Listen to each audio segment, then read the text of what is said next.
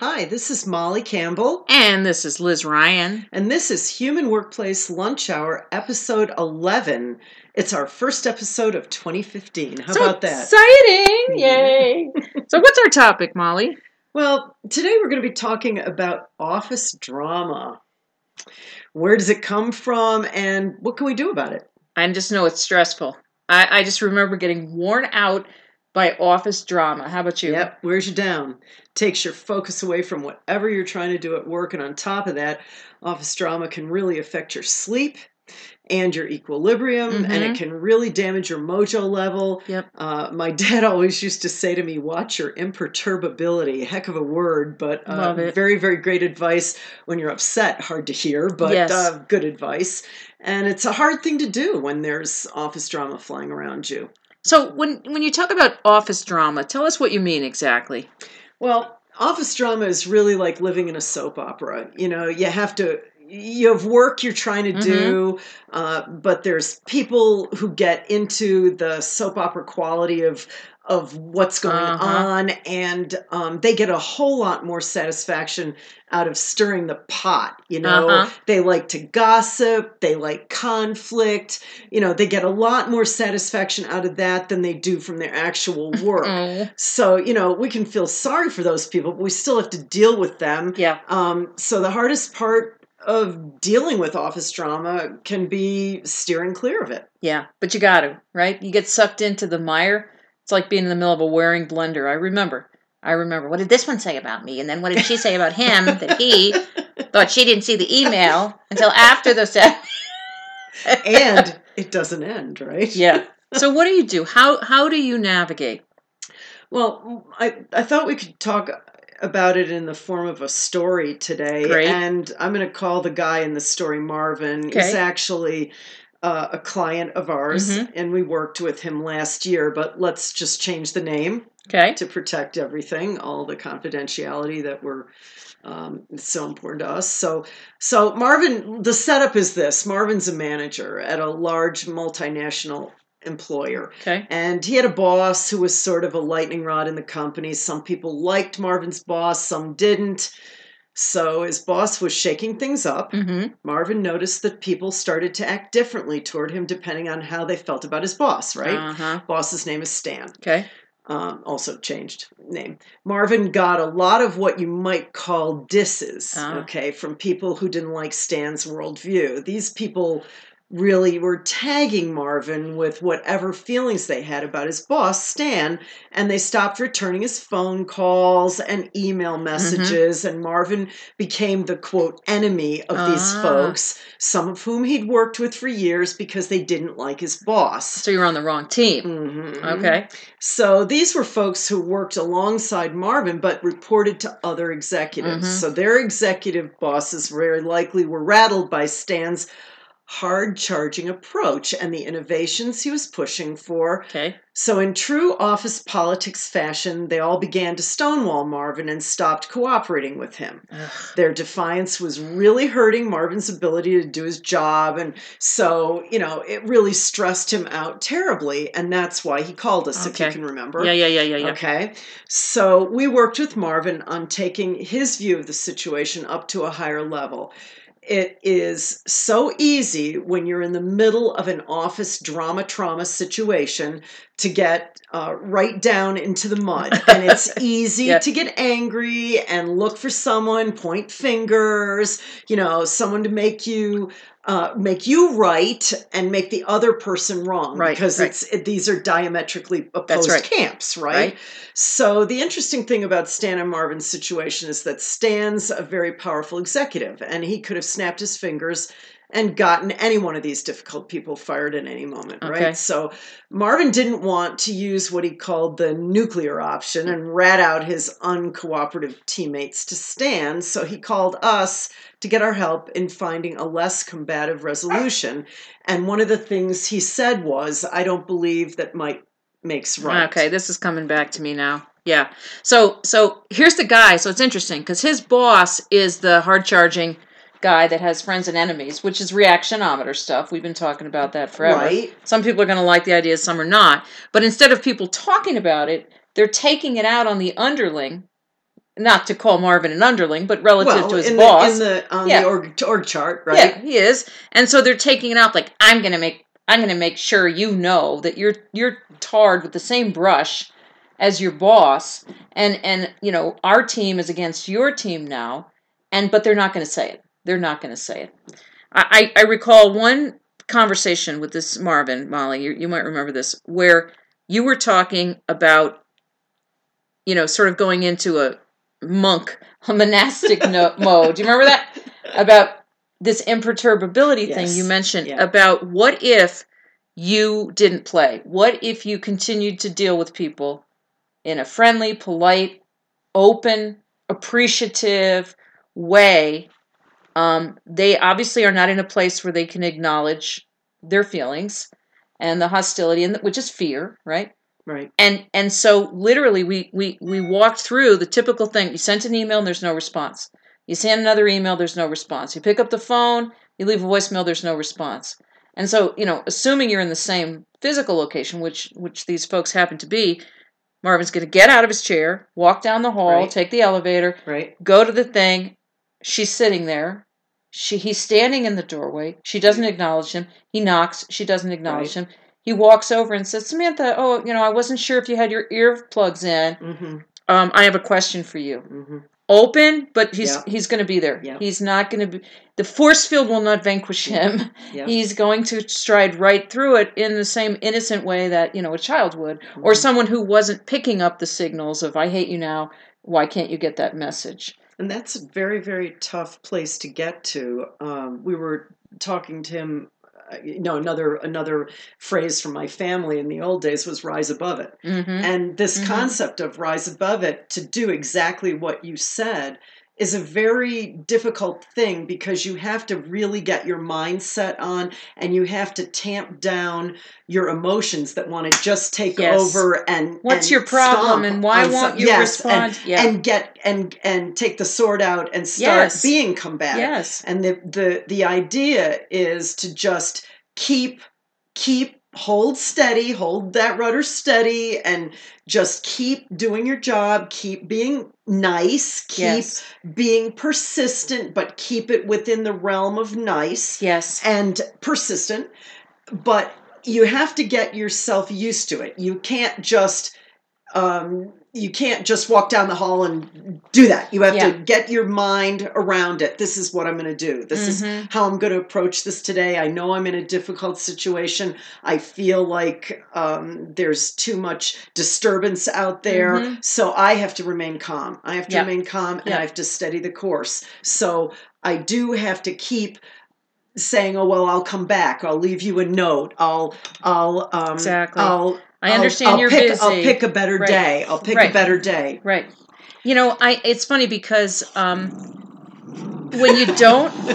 Tommy. That's Tommy. Okay, Tom. You don't like where you're sitting, so we'll move you. All right.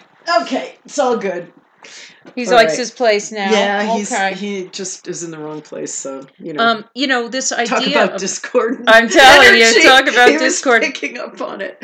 You know, when you give the benefit of the doubt to an infinite degree, and it's hard, because you get mad and you say, you know what, I'm done with your BS. I know you're not returning you're dying to say it. And you say, but it's actually the higher place is to not say that. Yeah.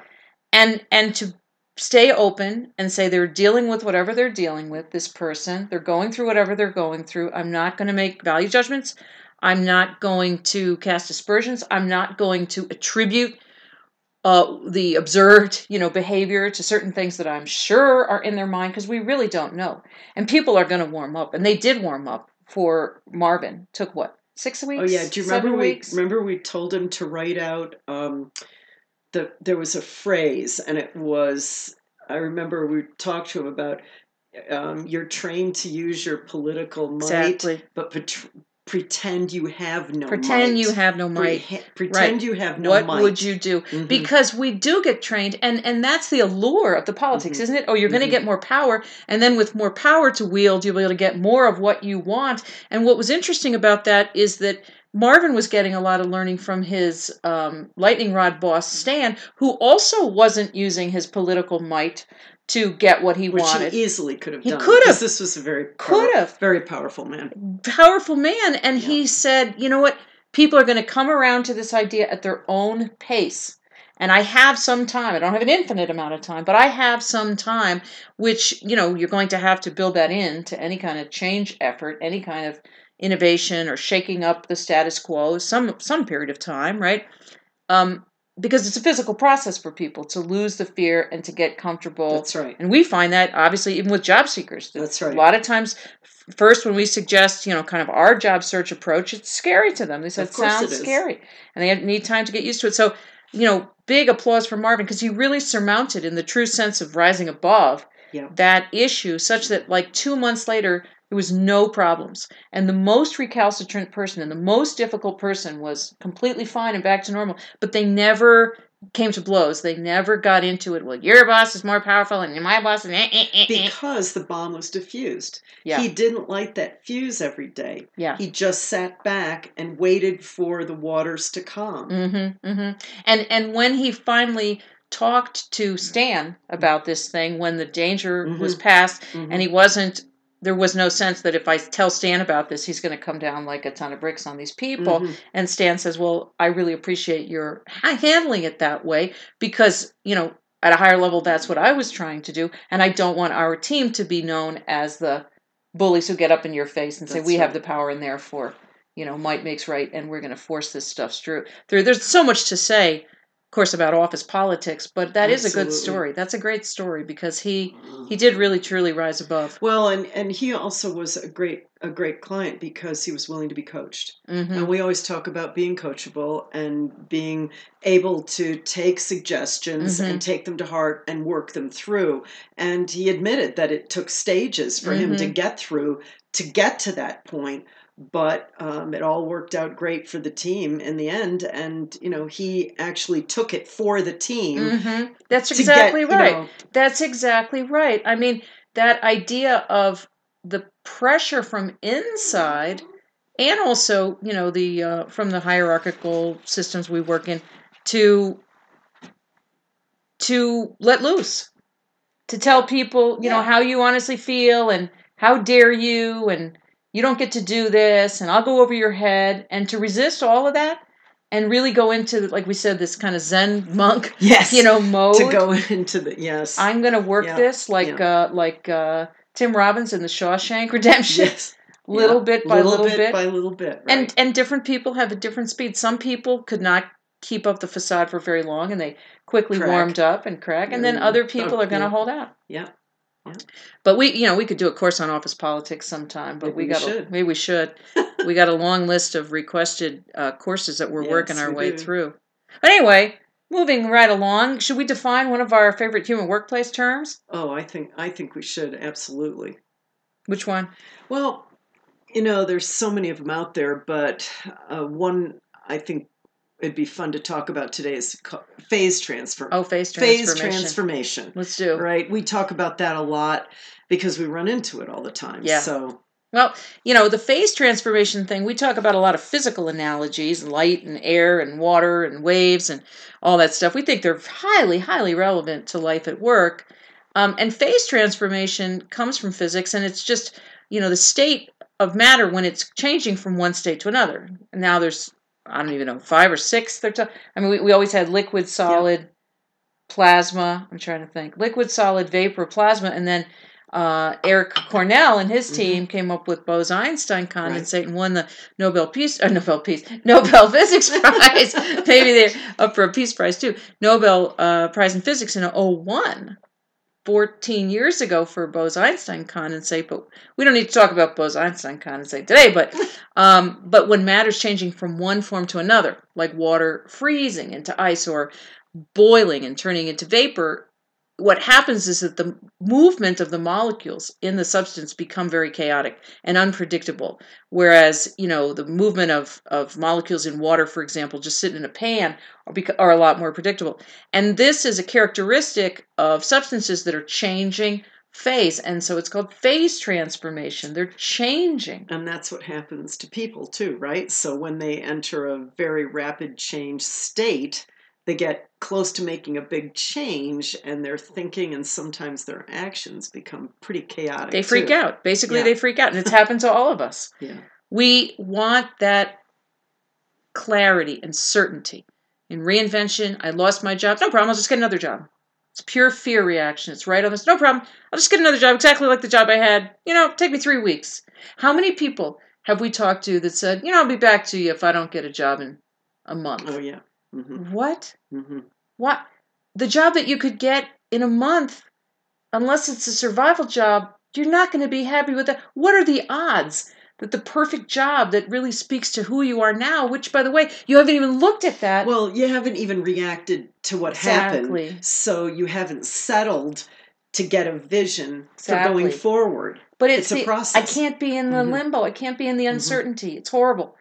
And so we always say, if you allow yourself to have the reinvention that the universe wants you to have, did push you to have by virtue of getting rid of the old job for some reason, or causing you enough internal disequilibrium to make a change yourself, take advantage of it. Absolutely. Take advantage of it. The financial piece, obviously, that's why we talk about survival jobs all the time, because can't live on air. But phase transformation is a very strange physical thing. You might sleep weirdly. You might sleep all the time. You might not sleep. Your thoughts could be very chaotic, and we think, I just want to know. I want to know. I'll go into medical and billing and coding. I just want to fix it. Because that's a real thing. Yeah. It's a real thing. It's realer than I am. Yeah. And to give yourself that time to say, okay, maybe it's crazy. I don't need to have the answer. Who has the answer about what we're going to do for the rest of our lives? And by the way, who would want it? Mm-mm. Wouldn't. No. Where's the learning? So phase transformation is a good one to keep in mind if you or someone you love or a friend of yours is in kind of a chaotic state and they say, you know what, I'm going to go to grad school. We hear that a lot. Oh, yes, we do. I'm going to get my PhD. Yes, we do. Why? Because it's realer than me, is the truth. Because then I'll have a PhD. Great. What do we do with the PhD? It sounds sure. Something sure. About it sounds like a sure thing to do. I'll and have the way set out for me. Yeah. Are you passionate about it? No, but right now I'm just hanging out and that feels icky. Understood. I mean, prerequisite to work with us at Human Workplace inside the company as the staff members, you have to have been through this. You have to have been dislocated in a big way so that you recall that physical feeling and that panic. Because if you didn't have the visceral awareness of it, you couldn't help other people. Mm-hmm. So people that feel themselves in that chaos, there are definitely things they can do, right? Definitely. There's all kinds of physical processes even that you can go through. You can work it out through some exercise, through some deep breathing, through, certainly meditation, right? And of course, spending time with friends and people that get you, real friends, real not friends. Looking for a job type friends. Oh, I have to save me. This, the essence of reinvention is that you remember, if that's a word, you don't need to be saved. That's right. Because nobody's going to save you. There is no one to save you. You're going to save yourself, and it's every single day, a little bit at a time. There's no, what's the employment contract that someone's going to give you from the sky that says you'll never have to worry about anything again? And why would you want that? You might as well go into the tube full of jelly and go asleep. And it's learning, and learning is the real life hitting you in the air and the wind hitting you in the face and dealing with it and getting stronger. And I say it like, this is obvious, but it's not obvious, because when we think about work, we're very oriented to think about, I want something stable and secure. That's right. And when we've seen folks go into phase transformation, it's difficult at first to convince them that's a gift. Right. The problem becomes an opportunity deal. Right. It's hard when you're in it, but when you get some perspective on it, it is a gift. You're grateful. It's a gift because you are able to, on the other side of it, gain clarity that you wouldn't have had if you hadn't had to go through the phase transformation. Totally. I mean, looking at your path so far, very hard for some people. Reinvention Roadmap, our 12-week virtual course, starts off with looking at your path where you've been so far, because there's so much learning in it, and there's nothing to regret. and nothing to feel bad about, but we have listened to a lot of messages that says, well, there really might be. I might have made big mistakes. And I don't want to look at those because it feels That's unpleasant. right. Well, let's get to the That's point right. where you can see that stuff not as mistakes, but as incredibly important steps on your path and get the learning. Well, and don't you think a lot of the times they feel it's a mistake in hindsight because they're the person they are now, not then. Exactly. And so they need to take those steps forward from where they are now to get a better vision for where they want to be. I mean, it is a process, and it's a critical one to take, and there is attitude adjustments that come with it. So all right. Yeah. So that's phase transformation. Yep. It's normal. It happens. There's nothing. It's a good thing. Good thing. Could be a little scary, but what isn't in life? Anytime you jump off any kind of little cliff, even if it's 5 feet tall, it's a little bit scary. It's still something. And it's so we're gonna read a. Yep. I always have a letter, right? So I have a letter from Evan, and Evan said, "Dear Human Workplace, thank you for your article, the one you wrote, Liz, about business pain letter. Mm-hmm, mm-hmm. Okay, I used the format of your template to create several cover letters. I could feel the wisdom in this approach as I wrote the letters because it forced me to think about how I could be of service with each company for which I applied. Mm-hmm. Immediately, I got 2 responses from companies that I honestly thought were out of my league. Yeah. I'm a recent college graduate, but after one interview, my now future employer told me that my cover letter was better than the ones he has gotten from MBAs. My sincere appreciation. Before I used business pain letters and also read other human workplace advice about personalizing your application, I could barely get one interview every 6 weeks. With it, I landed a position from my first round of applications. I doubt I would have ended up with my new job otherwise." That's a terrific. Go, Evan. Really new terrific. grad, stepping out of the box. Yep. I just love it. Yep. I just love that. That's magnificent news, and we're so happy for you and your new job. Yeah. And it is tough to convert from an old time cover letter to a business pain letter. Mm-hmm. It's a mind adjustment and also humanizing your resume from the old. This is again stepping off a little cliff, trying something new. But we always say what? We say, what's it going to hurt you? What's it going to hurt? Try 50 cents and a half hour of your time. Just try it. Yeah, I mean, we get a lot of mail asking for data. We don't really keep any data. We just know that anecdotally people tell us about 1 out of 4 of their pain letters hit pay dirt, if you will, and they get the callback, which is it's obviously the one that counts. It's the one that counts. Way better than the black hole. But it'd be, more satisfying if it was 3 out of 4, but it isn't, in general. But what's funny is when people say, I want data by position, we just hit the delete button. To say I want data before I will try just already says, you know what, dude, you got to go to a different career coach, because the whole thing with human workplace is you're going to grow the muscles. You're going to try. Yeah, it's about you. It's about you doing it, gaining something from it, and being able to do better the next time learn you're more. Faced with a and be stronger. with a and be tough stronger. Situation. It's it's funny that we have this one word in the English language, learn, that means so many different things. Yeah. Our learning, when we talk about learning, it's experiential. Yeah. It isn't, now I know X plus Y equals Z. And even when you talk, Evan, about the template, and we do have the pain letter template. There's 4 parts, obviously, in a pain letter. We're not going to go into that today, but it's everywhere. You just Google the term pain letter, you'll find it. And yes, you're going to apply it, but it's much more important what you said, Evan, in your letter about learning and thinking deeply about what you bring to each company. Exactamundo, bro.